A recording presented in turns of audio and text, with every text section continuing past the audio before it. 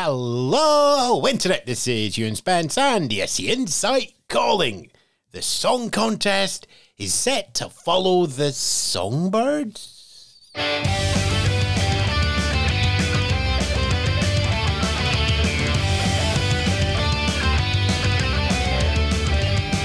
Coming up in this week's news, Liverpool's culture, Italians edit, and Norway's got a new look.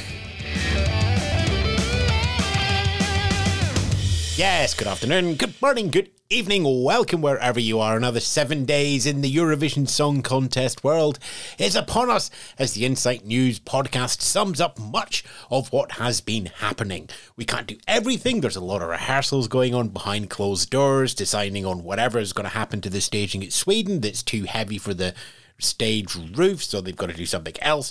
All of that will slowly be revealed as the story of the Eurovision Song Contest takes us towards those semi-finals and grand final in May. But we will keep you up to date with everything that's popped up on our radars. Of course, we're doing our song reviews as well every week. Jukebox Jury appears to have settled on Thursday morning as the release schedule. So it's one back in the podcast feed, or you can find it at our website, www.escinsight.com, and you can support us at patreon.com/escinsight as well. And yes, the contest is approaching. Tickets are sold out, but there's a lot of people doing returns on their tickets for whatever reason. They can't find accommodation. Accommodation's too expensive. We'll come to accommodation in a second. But for whatever reason, sometimes they pop back up on sale in Ticketmaster. And because Ticketmaster is doing the resale, you just go into the same box, whether it's buying them the first time around or buying the resale ticket. So do keep checking in occasionally. You might get lucky. Same with the accommodation. A lot of people have cancelled and hotel rooms are going back onto the market. People are holding 3 or 4 reservations because they might have got tickets, haven't got them, so they're going back onto the market. People might have found something slightly cheaper around the corner, so a slightly more expensive one pops back on as well. Again, keep checking in. If you're told to cancel your booking because the hotel or Airme's done something, tell them thank you very much, but you cancel it for me, because then they get penalised by the travel agent or booking company, and then you will get help from the travel agent and booking company in making alternative arrangements.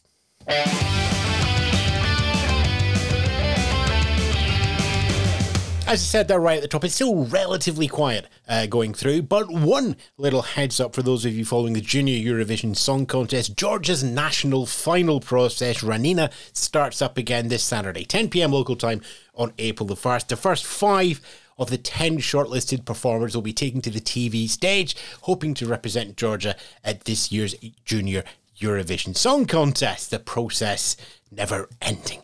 What else do we have? The ticket ballot for displaced Ukrainians in the United Kingdom who are looking to attend the Eurovision Song Contest. The ballot has opened, names go in, and then it's essentially drawn out of a digital hat. Applications for these £20 subsidised tickets are open for those who are part of the Homes for Ukraine scheme, the Ukraine Family Scheme, and the Ukraine Extension Scheme. If you're in one of those three and you have a biometric travel pass permit identity thing, then you'll be eligible there. If you do get through, the tickets are going to be sold, as I said, subsidised rate, £20. Additional costs like transport accommodation, that is up to yourself. Deadline to put in your name into the ballot is 4 p.m. on April the 6th. Around Liverpool, the Eurofest has announced more culture and events that are happening in the city. 24 cultural events have been commissioned. We highlighted a couple of those last week, but the full list of all 24 is now here. 19 of those are confirmed as being collaborative projects between artists from Ukraine and the United Kingdom. A handful that did catch my eye, 12 large inflatable songbirds that will guide you on a Liverpool tourist trail. I think they've missed a trick by not calling them liver birds, but perhaps most of you listening are too young to understand that reference. I shall move on. The Nelson Monument in Liverpool is going to be surrounded by sandbags throughout the duration to echo how monuments in Ukraine are being protected from the impact of the war due to the invasion by Russia.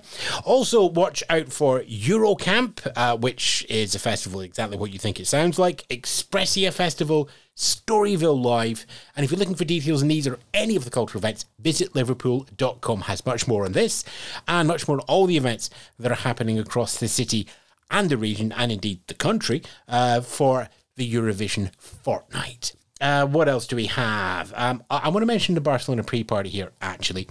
13 of this year's acts took to the stage at the party last weekend, many of them making their live debut with the song in front of an audience. So naturally, people have been just picking over what they've got there. But the event has been marred by disappointment, as some of the audience took it upon themselves to heckle the acts, berate their performance, cast aspersions on the quality, shouting that they're not going to qualify, to the point that the delegation has to release a statement. In this case, it was San Marino. I'll quote it in part. "We value every single opinion, but we don't welcome disrespect, toxicity, bullying, hate, and radicalism in any terms towards our representatives."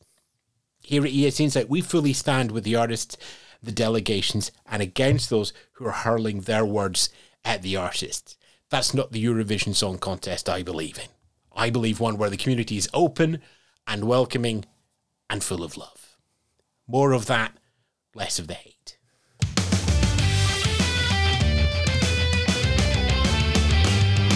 Right, some country news going on here. Things are starting to progress, things are being announced, mostly because you're getting closer to the song contest. While we've known when the song contest is going to happen since like September last year, and the fine details of who's going to pop up when and exactly which hour we want to be standing in this exact place in Liverpool, the rest of the public only start to engage during April. So we're going to start more of these as we get closer. German broadcaster NDR, good example here, is partnering with the Austrian broadcaster ORF and Switzerland broadcaster SRF.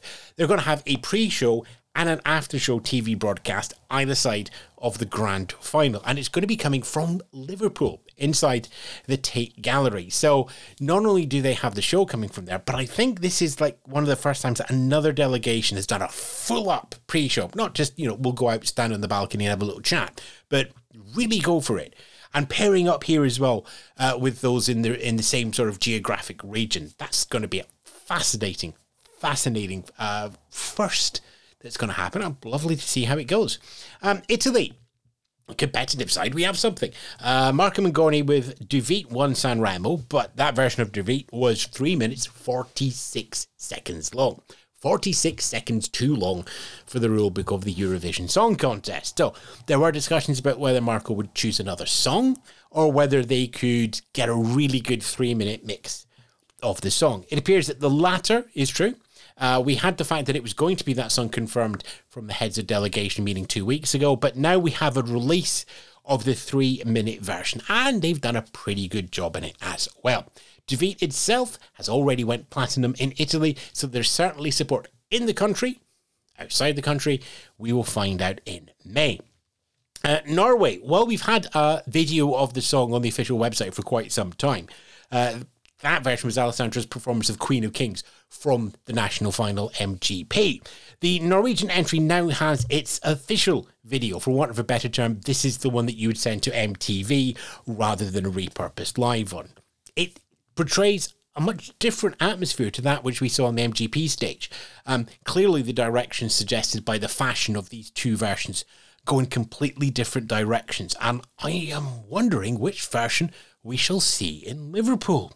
Another little sort of thread and storyline. Are we going to get the MTV dystopian look, or are we going to get the high energy dance campery with sort of Game of Thrones the musical that we saw in MGP? We will find out in time. Slovenia have long promised that Joker will be releasing a different version of Carpe Diem, which would be in English language. They're still singing in Slovene at the song contest, but we now have the English language of Carpe Diem. Seize the day. I froze there. It was Carpe Diem. I know this, but it's Seize the Day. Seize the Day has been released as an English version. You can listen on the usual YouTube channels. Finally, here, Ukrainian TV has opened up the voting for the public to decide who will be on their Eurovision jury. That's the one that when you hear about the 50-50 televoting jury, this is Ukraine's jury that they're deciding on. There's a short list of 10 potential jurors. And you can go to the official website for the public broadcaster, cast your vote there. The top 5 will be in the jury, assuming they want it. If they don't, it'll just move down to number 6 and number 7. And the head of the jury will be whoever tops the poll.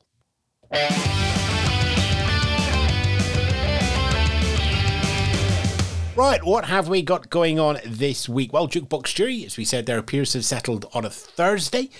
We have extended versions of Jukebox Jury and this podcast going out on the podcast radio, 8 p.m. and 3 p.m. every Saturday. We have various interviews lined up with people. It's been a bit of a live week for us this week as well, just moving little chess pieces around in the background, as it were. What else do we have out in the wider world? Well, it's more preview parties this weekend, so no doubt there'll be live streams, videos and discussions out there. Hashtag Eurovision pretty much works for all of them. It's the Poland party this weekend in Warsaw, and it's also on Monday, the 3rd of April, Tel Aviv's Israel Calling, which is being streamed. So keep an eye on that one if you haven't got tickets and aren't down there. Madrid is on the 7th and 8th, so that's next weekend. Weekend after that is Amsterdam's Eurovision in concert. Still got tickets on sale, still likely to be the biggest preview concert of the lot. If you want to go and have a day trip, you know, you'd have to stay the night, wouldn't you? If you wanted a weekend trip over to Amsterdam, that's there. And London's Eurovision preview parties on April the 16th. That is sold out, but there may be some returns, so check the website for details. In terms of performers for this year's contest, 12 of them are going to be in Warsaw. Tel Aviv at the moment has 16 confirmed. Madrid has 21 confirmed for the Saturday night, which is basically the 2023 contestants, and more than 20 guests over the entire 2 days. They do Friday and Saturday as well. Amsterdam currently 23 confirmed. London catching up though with 21 confirmed as well. Let's see, that's the preview parties. That's some of the events that we know that's happening in Liverpool. There's going to be a lot more. We will bring you details on as many of those as possible here on the Insight News podcast. Follow us online for more articles, in-depth discussion and commentary of the song contest, www.escinsight.com. And for now, I'll just say to all our friends out there who we know and who we're still to meet, stay safe. I will just reiterate, you know what's really good? Be kind. Simple one. Eurovision. Be kind. Catch you in the Jukebox Jury in 6 days. It's pod in 7 days. Ta-ra for now. I'll play the guitars. This week's ESC Insight News podcast was hosted by Ewan Spence, written by Ewan and the team at ESC Insight. Find out more on our websites, www.escinsight.com, patreon.com/ESC Insight as well to support us.